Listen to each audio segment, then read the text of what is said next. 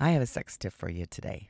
One of the biggest complaints I hear is couples are getting tired of feeling rejected by their partner. And I'm referring to married couples as well. It doesn't matter. They don't know when their partner's in the mood and they're not, and they get rejected. And this keeps going on and on. Eventually, one of the partners will stop asking. And you don't want that to happen. So stop before that happens. Something to remember is when it comes to getting in the mood sexually, men are more like microwaves and women are more like crock pots. So what that means, it takes women a little bit longer to warm up. That means is each person needs to take responsibility for their own sex drive and their own desires and their own wants. For example, if you're a woman and it takes you longer to get aroused and get yourself in the mood, then start early in the day and get yourself prepared for your partner by the time the evening time rolls around. Or if you're a morning person, just give yourself some time to warm up so you're in the mood for your partner. Now, here's something that's probably a little bit more subtle so you don't feel like you're being rejected all the time. You could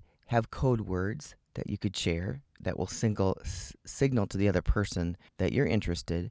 Or you could each have a candle on your bedstand next to you. And if you're in the mood, light it. So it's a subtle indication that you're in the mood that night. Another idea is to wear a particular shirt or an outfit. If you're a man, you can put on a certain shirt that signals, I'm in the mood tonight.